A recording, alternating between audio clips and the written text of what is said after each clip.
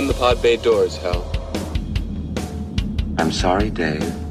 I'm afraid I can't do that. Mark 1 Tower, this is Albatross 1-3, requesting permission to land. Over. I don't need a computer to tell me how to land a damn airplane. 6. Heads-up display, check. 5. Lasers, check. 4. Particle beam, check. 3. Photon bolts, check. 2. Chair control, check. 1. Let's do it. Broadcasting from a secret underground location somewhere in Mos Eisley. This is the Docking Bay 77 podcast. Make yourself comfortable. The show is about to start. Have you ever been that little bit to Electric Ladyland? The magic carpet waits for you, so don't you be late. Oh, I wanna show you different emotions. I wanna show you sounds. Hello, and welcome to the Docking Bay 77 podcast. I am your hippie host, Dayton Johnson. And yes, we're traveling back to the late 60s for this episode. And joining me on that time traveling trip, I have, once again, Mike Vermillion. How are you, Mike? I'm doing wonderful, Dayton. How are you? Great, thank you.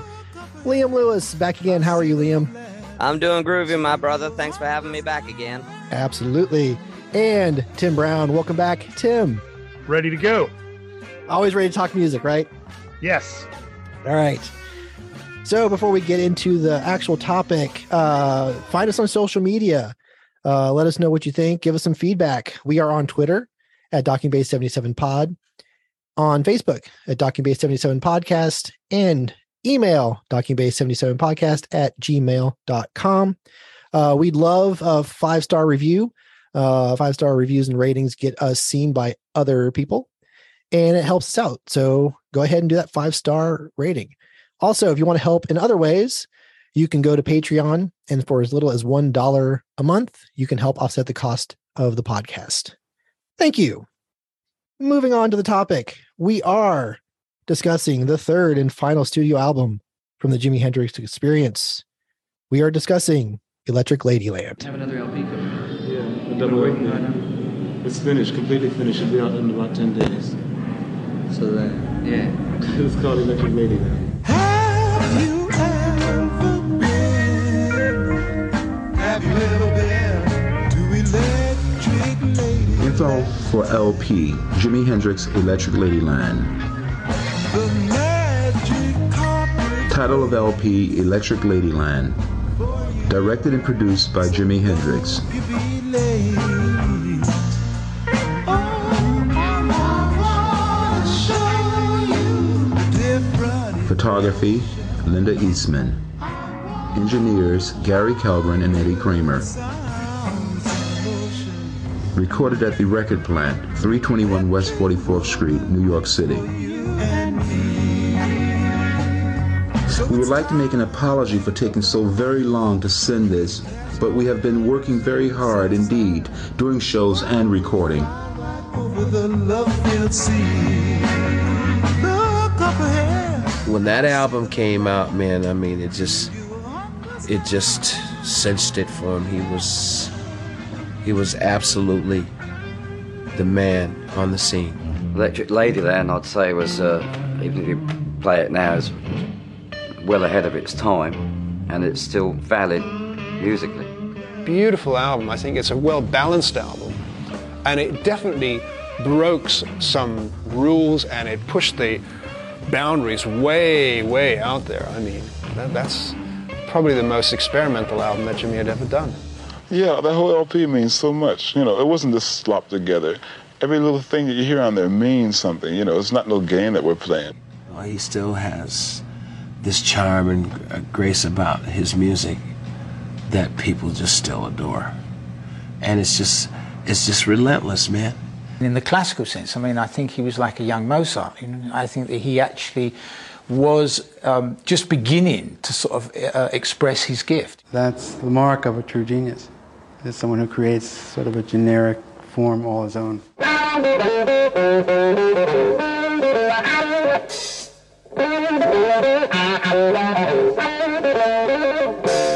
Oh, I miss him immensely. I need him so bad.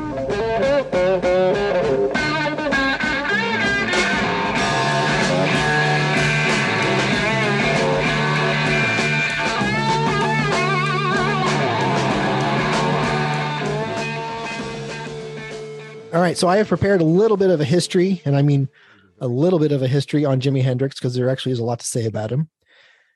He was born in Seattle on November 27th, 1942, and he died on September 18th, 1970. It's actually the 52nd anniversary of his death on this day. He started playing guitar at age 15. He grew up in Tennessee as well as Seattle. By the time he was 19, he'd been arrested a couple of times for riding around in stolen cars. So the judge gave him a choice, either jail or go in the Army. He chose the Army. So May 31st, 1961, he enlisted and was put in the 101st Airborne Division. He struggled during basic training. He was picked on and made fun of, and overall didn't enjoy the atmosphere, which I could understand.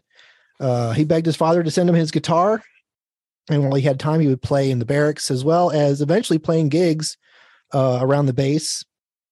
He was given an honorable discharge on June 29th, 1962. He moved to Nashville, started playing gigs in town and all over the South along the Chitlin Circuit. I love the name. Eventually, he would join backing bands for artists Wilson Pickett, Sam Cooke, Ike and Tina Turner, the Isley Brothers, Little Richard, and Curtis Knight and the Squires. He did win first prize at an amateur contest at the Apollo Theater. And during a trip to the UK in 1966, his career started to really take off. He would eventually meet the guys that would join his band, Noel Redding and Mitch Mitchell. The band played a few shows in and around the UK during this time, as well as during a Cream show. Eric Clapton had this to say about the performance. He played just about every style he could think of, and not in a flashy way. I mean, he did a few of his tricks, like playing with his teeth behind his back, but it wasn't trying to upstage. And that was it. He walked off, and my life was never the same again. The Jimi Hendrix Experience released their debut album on May 12th, 1967. The follow-up, Axis Bold and Love, was December 1st of 1967. And this album, The Electric Ladyland, was released on October 16th, 1968. In 1967, he played the Monterey Pop Festival and gained popularity there.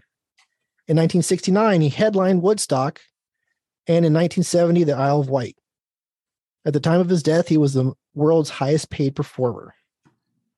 Now, I have a little bit here also from when he performed Sgt. Pepper. This is a quote from Paul McCartney himself, because he was in the audience for this event. This is great.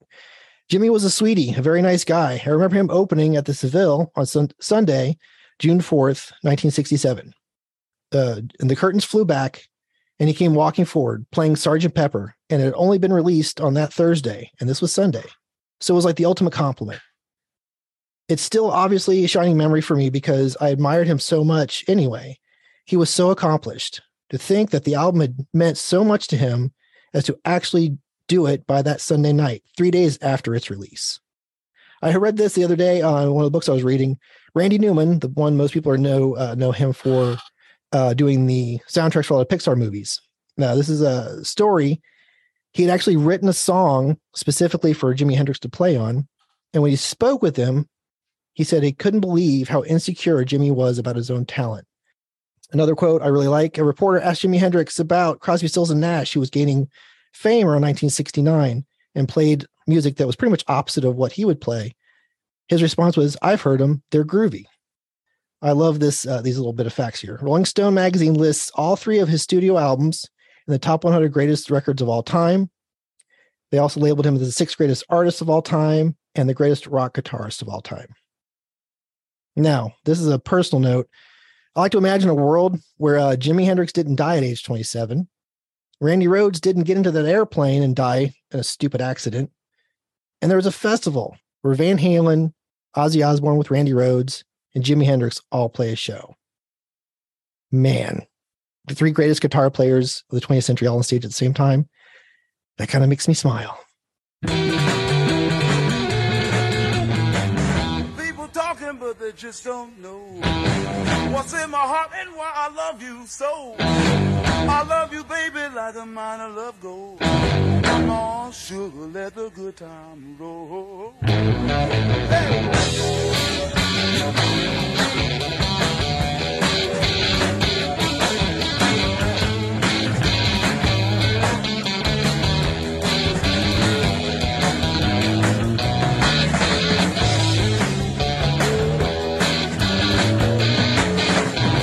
So many people live and make believe. They'll keep a lot of dirt up their sleeve. But my love, baby, isn't the kind that folds. All right. Enough of me rambling on. Tim has prepared a little production history on the record. What have you got for us, Tim? A little bit, yeah. I got a little information. So the album, they started recording around July of '67 and through January of '68. They did that at several studios in the United States and the United Kingdom. And then they took a little bit of a break, and they started up again in April of '68 at the Record Plant Studios in New York, which had just been opened. Oddly enough, they did not record this at Electric Lady Studios, which Hendrix had opened himself, right? Because it hadn't actually been opened yet as a studio. So that didn't happen until after the album was released. So Chas Chandler was originally the producer. If you look on the album, it says, produced and directed by Jimi Hendrix. Chas Chandler was originally the producer, but he could not stand the perfectionism of Jimi Hendrix. He really didn't think that, songs needed 40 different takes like Jimi did. He was kind of a, let's just get it in the can and move on kind of a producer. But Jimi wanted to really, really take his time with this album. They butted heads way too much. And so Chandler left the production, and it became, Jimi Hendrix doing everything on it. Bassist Noel Redding also had a lot of issues with the production of this album because he said there were tons of people in the studio. You couldn't move. It was a party, not a session. Hendrix he said he would, they'd have to wait on Jimi to even get to the studio, and he'd always come in with like 9 or 10 hangers on, and then other people were just in and out the whole time. He said it was just absolute chaos.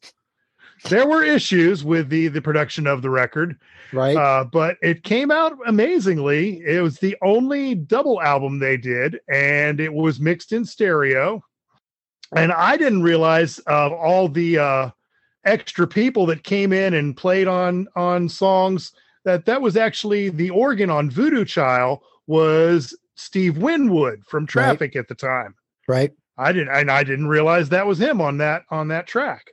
Yeah, it's I know there's a lot of hands, he liked having a lot of people in there. And like if you look at the tracks, a lot of different guys. Like I know Mitch Mitchell actually does the lead vocals on Little Miss Strange. Yeah. So yeah, it was definitely an experience, to listen to for sure. Yeah. They said Jimi also did not like the way the album actually came out. Yeah, Jimi did not like the finished product. He thought that the mix ended up being a little bit too bass heavy and sounded very muddy. And that was because they ended up having to mix the album while he was out on the road playing other shows. So he didn't really get the time to focus on it the way he wanted to. And then also when the tracks were sent off for final mastering, the band and the other people involved with the album weren't allowed to be in the mastering sessions. And he had done so many unique things with the sound and a lot of phaser effects on it that the mastering engineers didn't know what to do with it. And he thinks they really messed up. They actually went through one mastering session and he hated the results of that. So they sent it back for a second mastering session and finally got something that he was able to live with, but he still wasn't terribly satisfied with the final product. And he also didn't like the artwork. Right. Apparently there's a statue in New York City. Let me find the quote on it. Yeah, I read this too. So there's an Alice in Wonderland sculpture in Central Park that he had a photo by Linda Eastman, future Linda McCartney, right, had taken of him with a bunch of children on this Alice in Wonderland sculpture. Well, not with him, but these children on the Wonderland sculpture. And he wanted that to be the album cover. The studio didn't like that. In the UK, there's a rare version of the album cover that features like 19 naked women. Yeah. And he didn't like that either because he felt like this fisheye lens effect that the artist had used to capture the picture made the women look terrible. And he's like, some of these are good looking women. And I felt bad for them. And now we just have the close up of him on the record now. So, yeah. But, regardless of the album cover and the mastering issues, this is an amazing album and a lot of great tracks on it. And it came out the way it came out. Yes. And it's the most commercially successful album as well.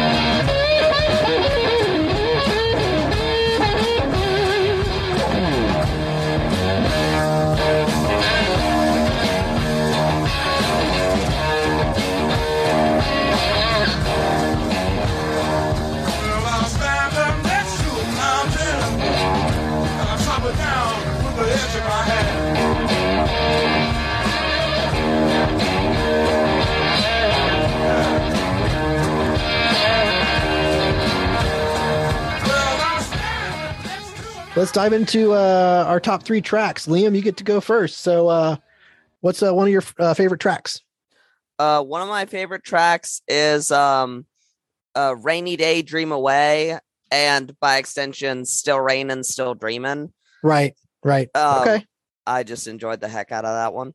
Is there anything that stands out for you on those? For me, I feel like it captures the feel of this album for me. I was pleasantly surprised at Tim's going through the production experience and revealing that it really was like a party, because that was exactly what I had in my head as I was listening to this album. It was like, this doesn't feel recorded. This feels like a bunch of guys, like just Jimi Hendrix inviting his friends over. Like, let's all get stoned, play these songs I wrote, and have some fun and just enjoy ourselves and enjoy life. Right. And so I'm laughing that was actually kind of what happened, despite some people's chagrin at that, as opposed to a proper recording session. But so I feel like that's the essence of this album, and that's why it works so well. And so I feel like that comes through the strongest in these 2 songs, particularly with the intro to Rainy Day, Dream Away, where it's just him and another guy puffing on a joint and looking outside and be like, oh, it's raining.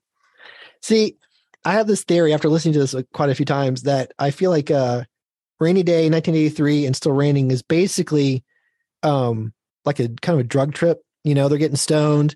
They kind of fall asleep during the rain. And then 1983 is what he's dreaming about. And then he kind of wakes up sort of at the end. It's still raining. It's kind of how it felt to me. It's like, honestly, if you're going to say it all feels like a drug trip, that's pretty much his entire catalog. I'm just saying, but if you notice throughout the record, the way it was put together, there's sections of this record. And to me, that sounds like it was a story, because Rainy Day and Still Raining were obviously the same song. They just split and they put 1983 right between the 2 of them. So that, to me, I was listening, I was like, you know what? this kind of feels like a drug trip story. That's what that's what it kind of hit with me. So I didn't even think about that order. That makes so much sense. Go ahead, Mike. When I listened to it, which this is the first time I'd ever listened to the album was per your request before the actual podcast interview. And I was pleasantly surprised as well. But one of the things that with what you guys are talking about is the disconnection of they recorded in London and then they came to New York and they were also touring in between. And so this album and the three songs that you guys just mentioned seem to have been maybe recorded in England or the UK. And that's why they have that feel. And then they came up with other songs. Like you said, they were jamming and stuff in New York when they finally got back onto recording this album. So I agree with what you're saying. I think the three songs are one song just broken up by other great songs in the middle, but it's a trip. Yeah. It is definitely a trip. All right, Liam, you know, another song for us? Another one of my favorite tracks is Come On, Let the Good Times Roll. I just jam the hell out of this song. It was getting me through my work shifts, and I was just loving life anytime I had this song on. I enjoy Crosstown Traffic, and it's sort of like rock and roll aesthetic, and I enjoy like the blues element to Voodoo Child, but I had to go with Let the Good Times Roll because I feel like it's the perfect melding of the two. It's got the energy, but it's also got the blues element. It like amps you up, but keeps you mellow at the same time. And it was just really, really a good track. And I love that sort of like instrumental to lyric call and response thing that you get in like an Eddie Cochran song or Led Zeppelin's Black Dog. Okay. I just enjoy that in songs. Just makes me happy. I feel like amps you up but keeps you mellow is probably the best description of Jimi Hendrix in general. I think you're right. Right. That's the slogan for Jimi That's Hendrix. It, yeah. If you want to explain Hendrix to somebody that's never listened to Hendrix. Right.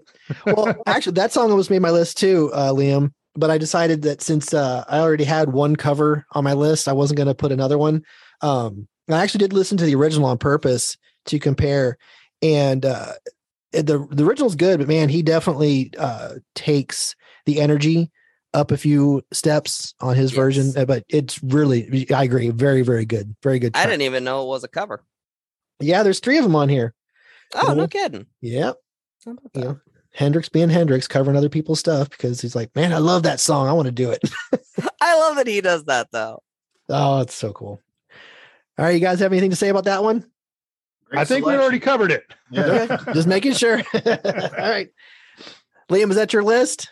I got one more. All right, cool. My absolute favorite song of the entire album has been and will always be All Along the Watchtower.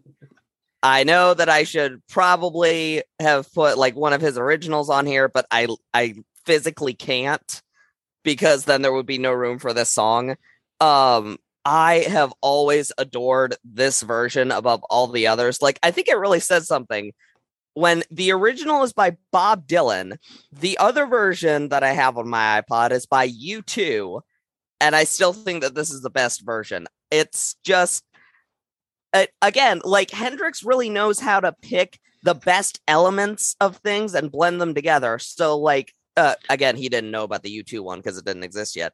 But like looking at the 3 versions, there's like the hope mixed with melancholy, just sort of quiet, calm before the storm of the Dylan version, combined with like the energy and the call to arms of U2, like just blended together perfectly. And honestly, kind of like, U2 has good energy performing it, but I feel like Hendrix has the best energy when he goes at a song. He just tears apart lyrics when he's leaning into those vocals. And so I think it's the ultimate version of this song. And I think Bob Dylan agrees with you. Yes. I should hope so. Well, he now, when Bob Dylan performs it live, he does Hendrix version of the song. Exactly. So, yes. Yeah. Well, and like I enjoy a good harmonica, but that guitar work is just oh. Yeah, well, that's my favorite track on the record too, and for all the same reasons you said, and I actually have it as a ringtone on my phone. It's just, I just can't not sing along to this song. You know, it comes on the radio, I turn it up, it's on my Jimi Hendrix playlist, and you know, I know it's a cover, like we said, but still, he took what was already a good song, said, I'm gonna rearrange it, I'm gonna do this, and you know, and like Tim alluded to, yeah, it's the best version, and even the original songwriter said, yeah, he did it better. So I'm gonna do it that way now. So it's so good, so good. Well, one of the things I remember reading that Dylan said about it was that he thought Hendrix had this really great knack for picking out something that other people might have thought was kind of minor and not real important about a song, and really leaning into that and making it a bigger piece of the song. And when he did that with All Along the Watchtower, it just took it to another level. Right. Absolutely. Anything to say, Mike? So far, you guys are on target. Mike's just here to make us feel better about ourselves. That's his job. Moral support, Mike. We appreciate you, buddy.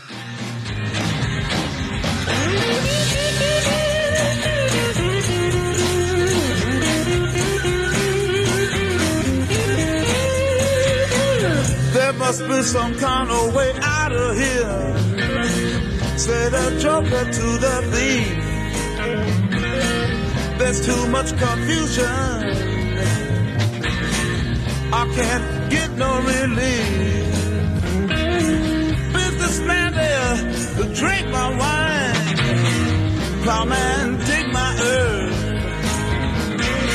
None will ever own the mine.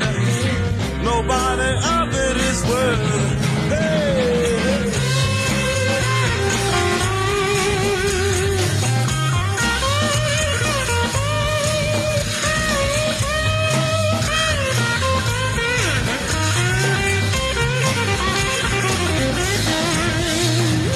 Thank you, Liam. I love that we're all rocking long hair, by the way. I just right now, right? The hippies have returned. Yes. Watch out, conservative again. America.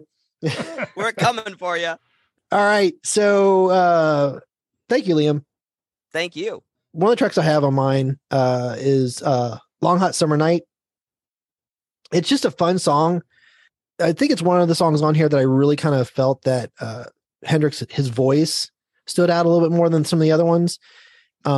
It's just a fun song. It rocks. It kind of feels a little different than some of the other tracks on the record, but it stuck out to me. Like every time it came on, I just kind of felt myself tapping along going, you know what? This one surprised me because I'd only been to the album like all the way one other time. So really digging into this time, it really was like, this one kind of stuck out. So this is one of the ones that, and it came down between this one. It was a really hard choice.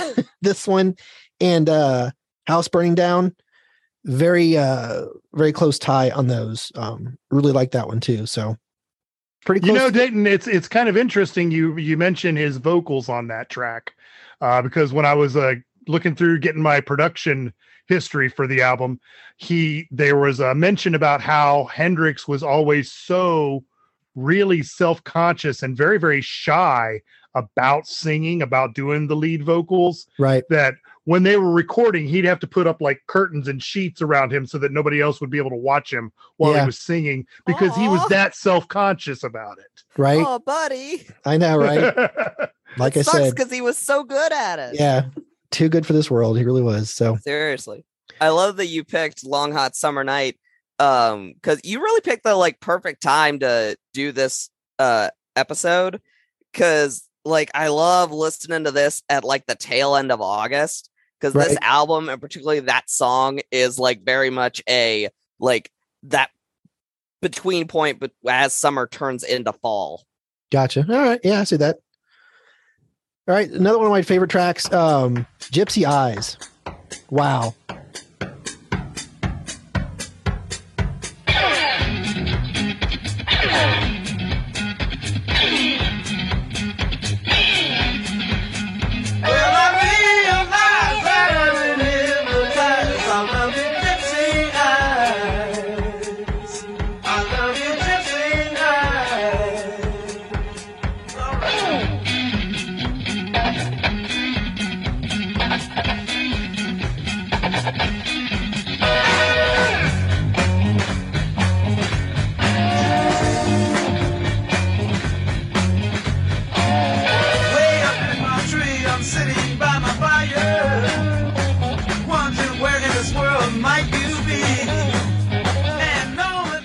this almost took the top spot for me. I just really love it. It's got a great opening, an awesome groove to it.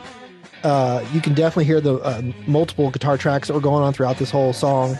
And he's just, I don't know, he's just totally jamming. I did read that they did over 50 takes over the course of 3 sessions for this song, because that was the thing I was going to note, was that was one of the things that drove Chaz Chandler out of the production entirely, was doing over 4 dozen takes just to get the bass and the guitar right on this song, and it drove him insane. Yeah, but it's such a good song. I mean, it was worth the effort, as we can hear. Right. So you know what? You put in the effort, you give us a great song. Man, this one was another one of the ones that going through stuck out again. It surprised me. And I don't know. It really sticks in my head. And I think it's cool. I love like I said, his vocals are really good on it. Just really listen to different sections of guitar, the different layers. He was trying different things, and you can hear that all the way through the record. And I especially feel it's on this one. So I thought the drum work was really good on that one too. Well, yeah. And there's a couple other tracks where Mitch Mitchell really stands out too, but for sure, great song. And we already talked about my number one, which is All on the Watchtower. So, and now you're missing. Liam noted the 3 big versions of it. You had Dylan, you had Hendrix, and then U2. We're also forgetting about a 4th version of it, which was the version that they used in the Battlestar Galactica remake. Yes, and which was awesome. Man. You know what? Let's just forget about that one. hey, whoa. We're not to talk bad about that show. Not on my podcast. I'm not talking bad about the show. I'm just talking bad about the version of the song they used in the show. Oh, did it suck? It was terrible. Oh, well, you got to remember that's a perfect choice for that show. It was a universe where, he didn't exist. So you kind of have to do it a little bit. Either way, it doesn't matter. But yeah, it was definitely not the best of the covers of it. Man, no wonder the robot war came if we didn't have a world like Jimi Hendrix is why Skynet has not risen to kill all the humans that make Terminators. We're in the good timeline.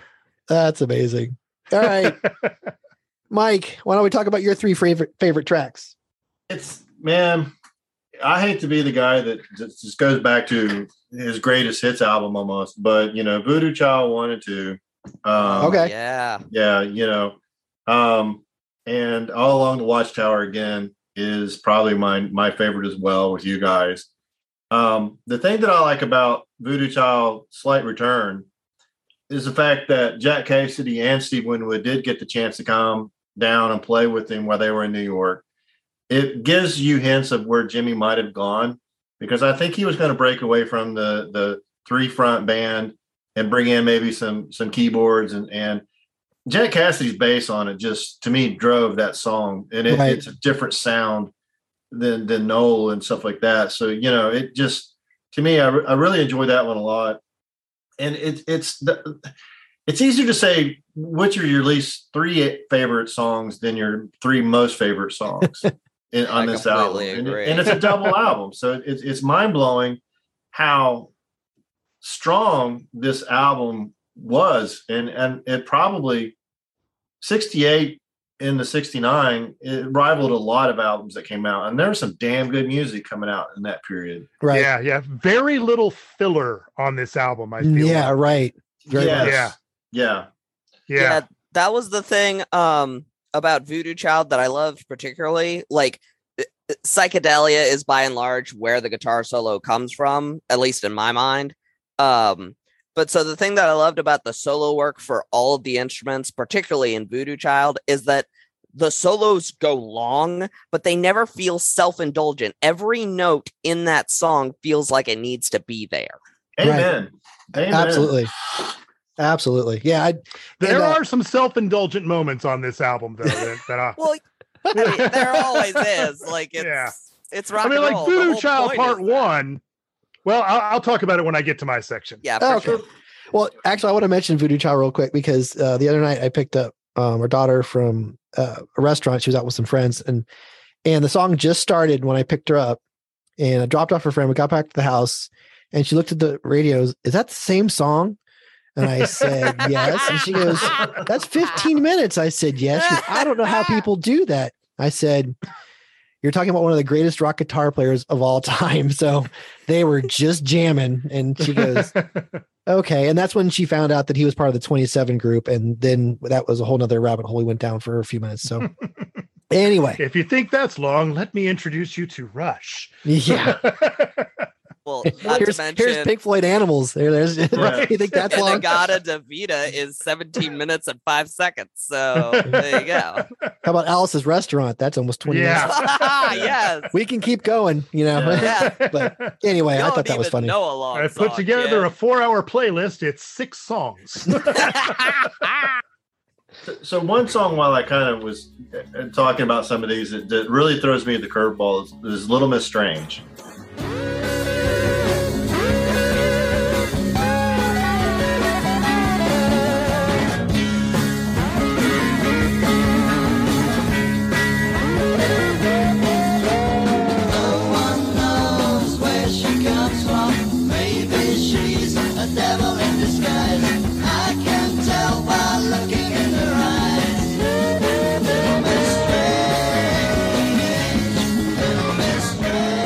Oh, another cover. I love that one though. And it takes me back to Strawberry Alarm Clock. Oh, okay, right. You know, it's just got that, like, maybe he was listening to some music and that came about. I do know that he opened for the Monkees for a little bit.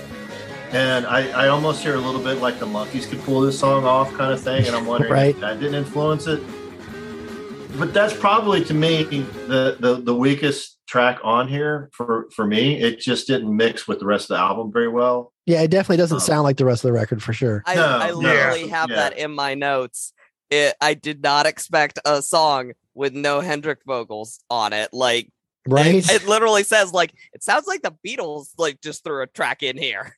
Yeah, I was thinking like the Trogs or somebody else from that era that was Yes. more, Right, yeah. more of like a pop kind of band. My impressions on it, the notes I had on it were that it is the least Hendrix sounding song on a Hendrix album.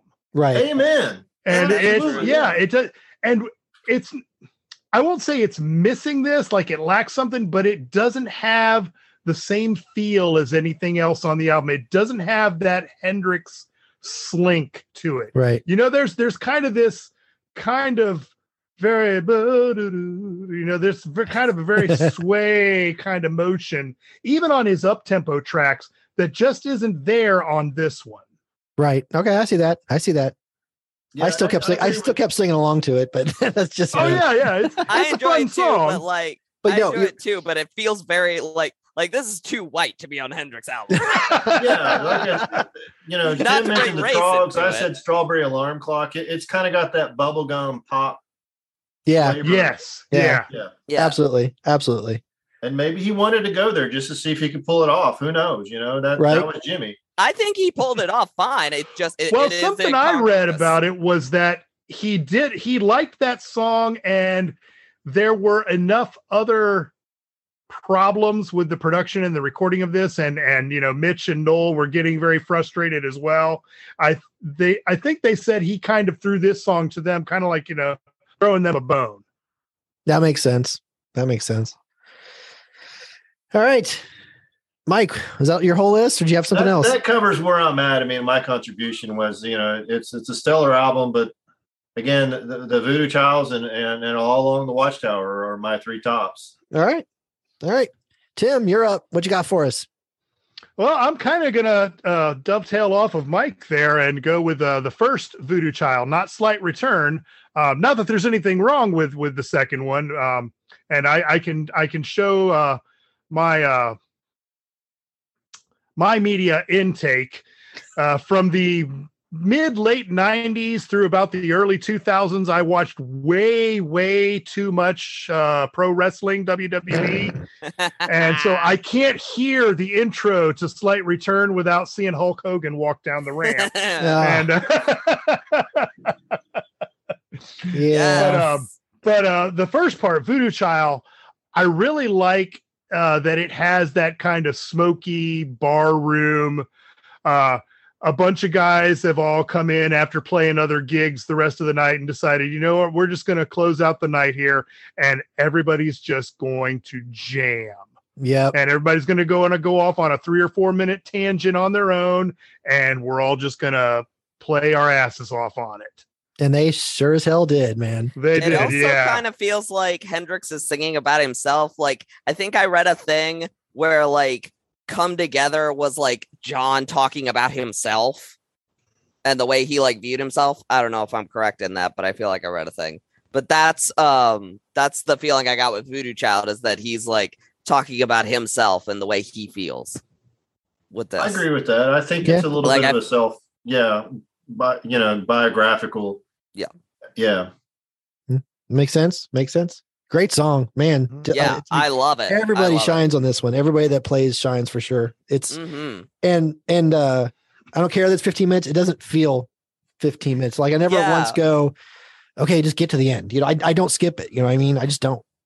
No, absolutely not. Like, as a joke, I do have written in, just because I happen to be looking at the time code, LOL, after that big drum roll, and you still have 4 minutes to go. But like not in a bad way though. Not like, I wasn't upset about it. I enjoy every second of that song. I don't look at the clock. I just happened to be looking at it at the time. No, actually, I noticed that too, Liam. So they're not the only one. Because it's the first time I hear it, I'm like going. First time really listening to it, I was like, "Oh, here's the end," and then it's not. I'm like, "Oh, cool. There's still 4 minutes left. All right." Yeah, like you're happy that you get 4 more minutes of this Right. song.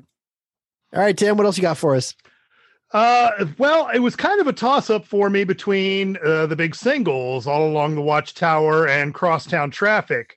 I did read a fun note about Crosstown Traffic, though, where they said Hendrix made a makeshift kazoo during the recording of it. He grabbed a piece of cellophane and a comb, and you can hear it. Oh my He's God. like he's like mimicking the guitar line and mixes in a little bit of this homemade kazoo he made just in the studio because he was hearing something in his head and it wasn't quite coming through in the guitar track. So he's like, I'm going to add this and give me that comb. Because I'm Jimi Hendrix and I can do whatever I'm Jimi the Hendrix hell and I give me want. that comb.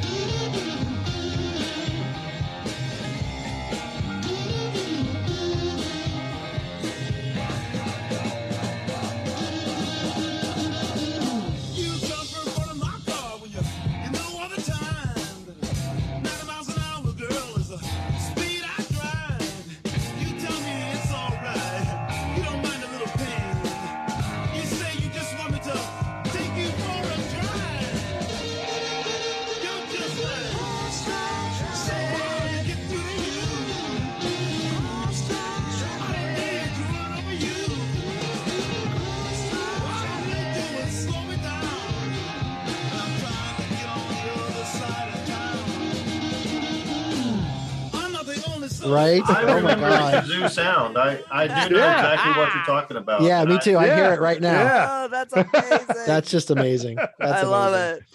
I thought it no, was distorted backup vocals that he did, like some kind of studio trip with the backup singers, maybe distorting out or something. But the Homemade kazoo, kazoo. yeah. Homemade kazoo. Kazoo. God.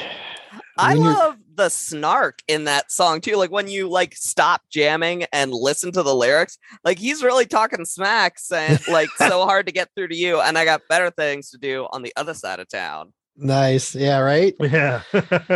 All right, Tim, what else?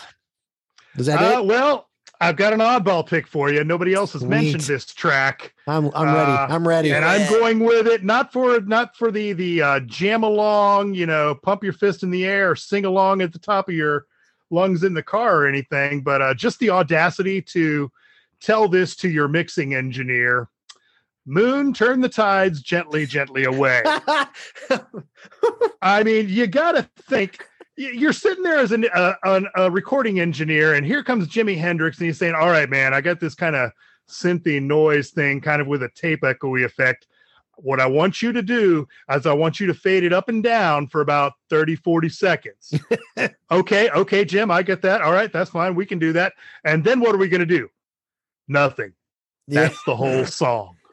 Well, now I gotta be honest.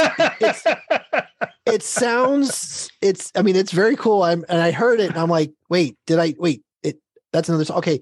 So I listened to it again and it sounds so much like the opening. Well, I don't really call it a track, but and the Gods Made Love, it's like the same thing. He just renamed, it's a little bit different, but they're like, they're sister pieces. And the Gods Made Love, it's got more. And the Gods Made Love is a little more ominous sounding because it's got that big, that big bass note that comes in. But this one, it is just echoey noise for about a minute, and we're done. Yep. Like, all right, that's it. All right. We were talking about some of those self-indulgent moments. There it is. I respect the hell out of that, though. Like that and the Gods Made Love. I was like, did I put on a Pink Floyd album by mistake? Like, what's happening? I do want to mention, like I said before, House Burning Down.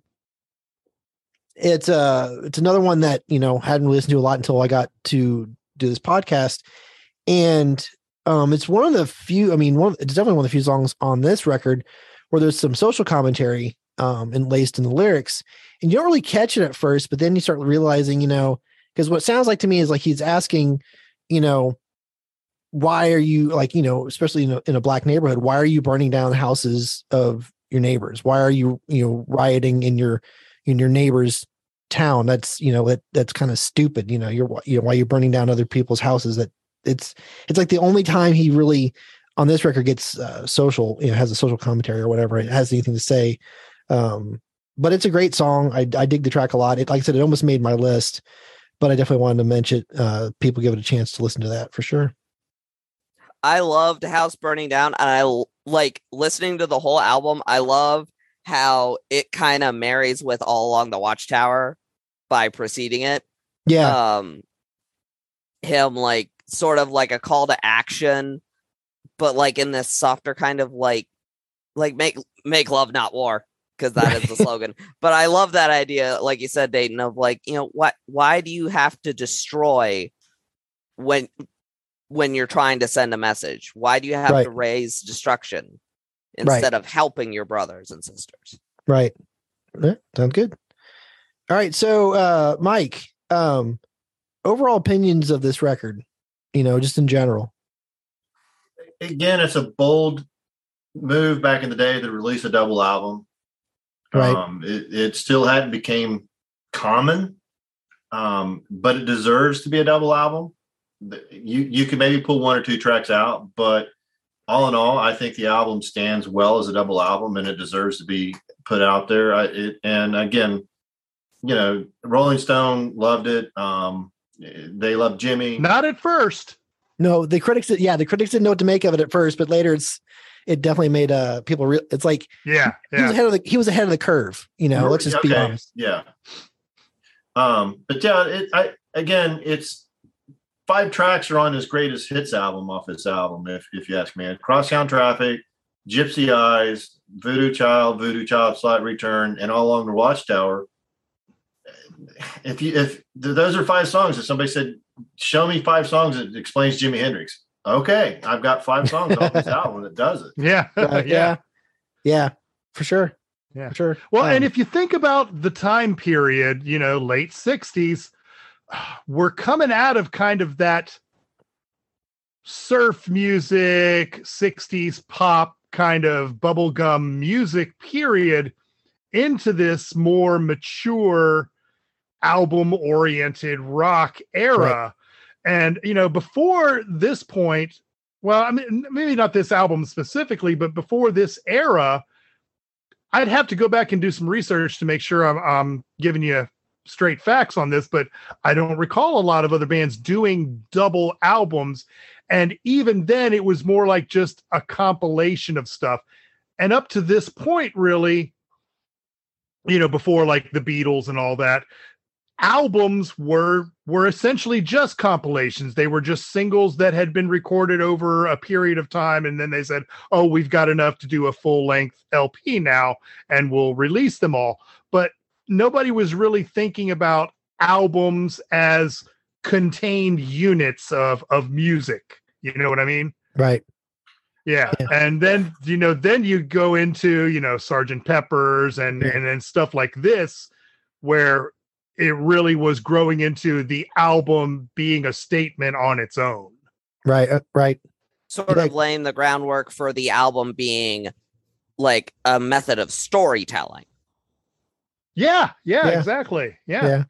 Yeah. Cause, we were, if you listen to, guitar and specifically, but I mean, obviously Hendrix is known for using feedback and cranking up the gain and distortion, whatever, long before other people were doing it. Because after you have Hendrix, you get Led Zeppelin, who embraced a lot of what he did.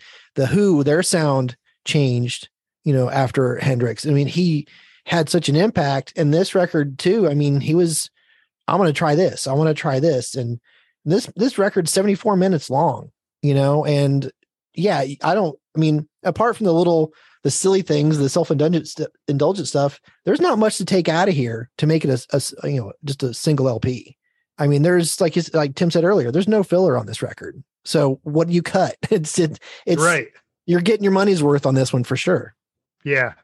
And I think Hendrix as such an innovator with sound and recording, he really took music and guitar to such a higher level than what it had been, because you had great guitar players around this time. Oh, absolutely. I mean, this was also the same era as Cream and Eric Clapton. Right. But Clapton didn't change the way the instrument and the gear was looked at. He didn't take that to a new level. He took what existed and he played it really, really well, but he didn't, create the distortion and the phaser and the big fuzz box. And right. Nobody had really done that before Hendrix. And then after Hendrix, everybody did what Hendrix was doing.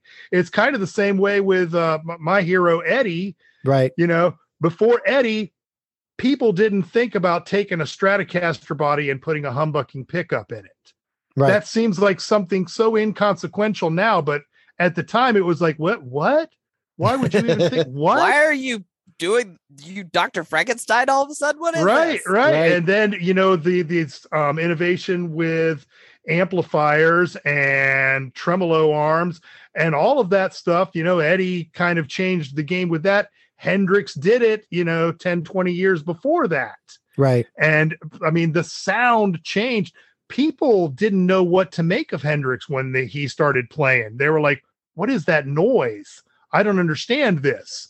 But then, the youth and the people in the know were like, oh, this is a game changer. This is big.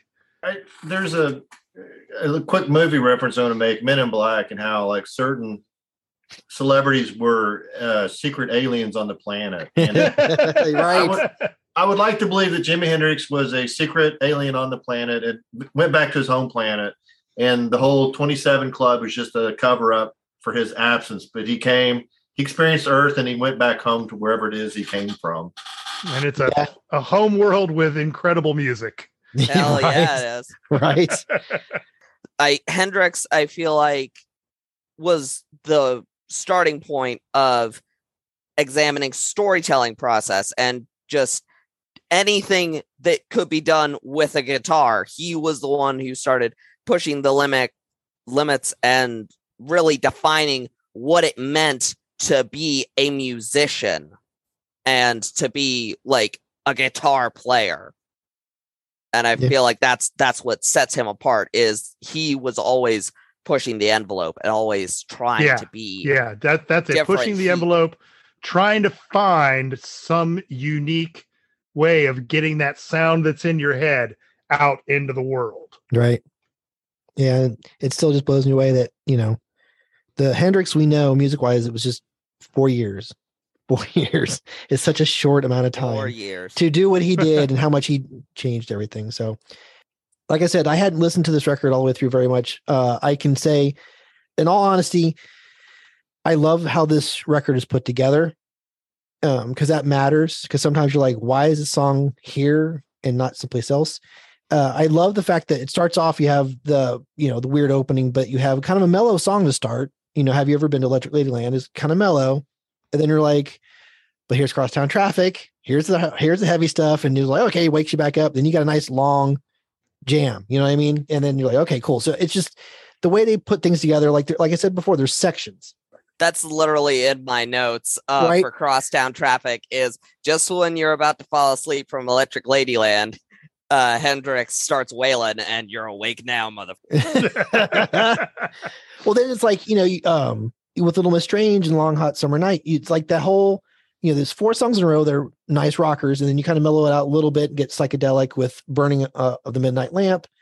And then you come back and then you have the drug trip of Rainy Day in 1983 and Still Raining. And then you just close it out with 3 rockers. You have House Burning Down, All Along the Watchtower, and Voodoo Child Slight Return. It just, in some ways, it starts off kind of, pretty good, and it goes up and down. It never gets boring, and then it just ends on 3 great songs. It's put together so well, and it gets better every time I listen to it. It's like Speaking a really of- good roller coaster that you go back to the same park to ride over and over again. Exactly. Yeah. Exactly. I was just thinking about another note I read about Voodoo Child Slight Return is that ABC television was actually in the studio at one point with them shooting some documentary footage for a special they were going to do, I think, for the album release. And somehow this footage got lost and it was never aired, but they kind of documented the recording of Slight Return because they wanted some footage of Jimmy recording a track from start to finish. And he taught the band that song in about 3 takes, and then they recorded it. Oh, geez. While the cameras were rolling. Wow. That sounds about right, though, really. I mean, that's why it hit my top 3 and probably my favorite is, again, Steve Winwood just so melted with Jimmy on the keyboards. And, again, Jack Cassidy's bass was just driving this song, and it leaves you wanting more when it's done. It finishes the album, and you're like, okay, I'm going to flip it over and start all over again and listen to it a second time. Yeah. I love how they, in both Voodoo Child and Voodoo Slight Return, like from mellow on the verse to hard on the chorus, like they make that, everybody on the track is making that turn on a dime and perfectly in sync. Yep. Like, I agree with Mike. I'm not surprised at that recording process that you brought up, Tim. Like, that, talk about catching lightning in a bottle. Yeah. And it is a damn shame that footage got lost. I know. I want to see it. Good God. Yeah. Good Well, God. maybe in another 20 years, they'll figure something Yeah, out. somebody like will with, find it in a vault somewhere. Right. It'll be the, like, 20 years from now, it'll be the next, like, Get Back on Disney Plus. There God. you go. That would be great. That would be so good. All right. Yeah. We're going to give this a rating, and there's only one right answer, but I'm going to say it anyway. Your choices are Never Again, Stream It, Buy It Used, Buy It New, or Vinyl Worthy. So, Liam, what rating are you giving it, sir? It is 100% vinyl worthy, That's the correct answer. but honestly, buy it used, stream it, buy it used, buy it new, vinyl worthy. I don't care how you do, like, get it on vinyl eventually because you need to, but However you can get to it, I don't care it. how you get a hold of it, but get there because it's one of the best albums I've ever heard in my life. All right, Mike. I agree with Liam. It's buy it in any means necessary. I have it downloaded to my iPhone. Unfortunately, I'm streaming it that way, but I can listen to it when I'm riding my bike. Right. I'm going to buy the vinyl when I get a nice turntable set up. So it's vinyl worthy. And vinyl's very hard to listen to when you're riding a bike. Yes, Yeah. exactly. You know, Unless you've got a really long headphone cord. you know, I'm going to spend $15 or $20 3 or 4 times to have this in its various states with vinyl, iTunes. You know, I'm okay with spending $45 to have 3 versions of the same album so that I can take it with me in the car. I can listen to it on my bike. I can sit back and. Now I'm thinking of another Men in Black reference where he goes, "I'm going to have to buy the White Album again." Right? Yes. All right, Tim. Yeah, I mean, what else has been said that I need to say? It's vinyl worthy. Absolutely. And I have mine right here, and it's beautiful. Oh, Anyway, all right. jealous. I got to get me a vinyl copy. That's great. Okay. Well, thank you guys for joining me for this wonderful episode. Thank you, Liam. Thank you, my sir. And Mike, where can people find you to ask for your design services? Imagine Design Ohio on Facebook is the best place to get a hold of me. And Tim, last time I talked to you, you said you were possibly have some music ready for us sometime soon. You've been working on that. I'm excited. Like I said, it's a slow process with me, as most things are, but I'm working on some stuff, and you can always go check out my videos on YouTube. Remember to search for Timothy E. Brown. Right. I've searched for just Tim Brown, and a lot of football stuff comes up, which isn't me. And Timothy Brown pulls up some other people who are also not me. So Timothy E. Brown, you got to look for. Or you can also just go to my website, timothy-e-brown.com. All right. Very cool. All right. Thank you, listeners, for stopping by and listen to what a group of nuts have to say about this great record. Get on Facebook, Twitter, emails. Tell us what you think about this album. Give it a nice listen. Is it vinyl worthy? Yes, it is. Tell us what you think, what your favorite tracks are. Let us know. Coming back by on this coming Wednesday, our next episode drops. We are comparing the debut record for Megadeth, Killing Is My Business, versus Metallica's debut album, Kill 'Em All. That's going to be a lot of fun. If you're in the Cincinnati area at the beginning of October, stop by Sin City Con, October 7th, 8th, and 9th. It's 3 days of a lot of board games. It's a lot of fun. Come by and play a board game with me. Do yourself a favor. Listen to more music. And when it comes to listening to that music, physical media is better than streaming. The Docking Bay 77 podcast is produced and edited by Dayton Johnson. Recorded with Rode Pod mics, the Zoom PodTrack P4, and edited on Audacity. Opening music provided by Eric Jason Brock. You can find him on YouTube and Bandcamp. Thank you for listening.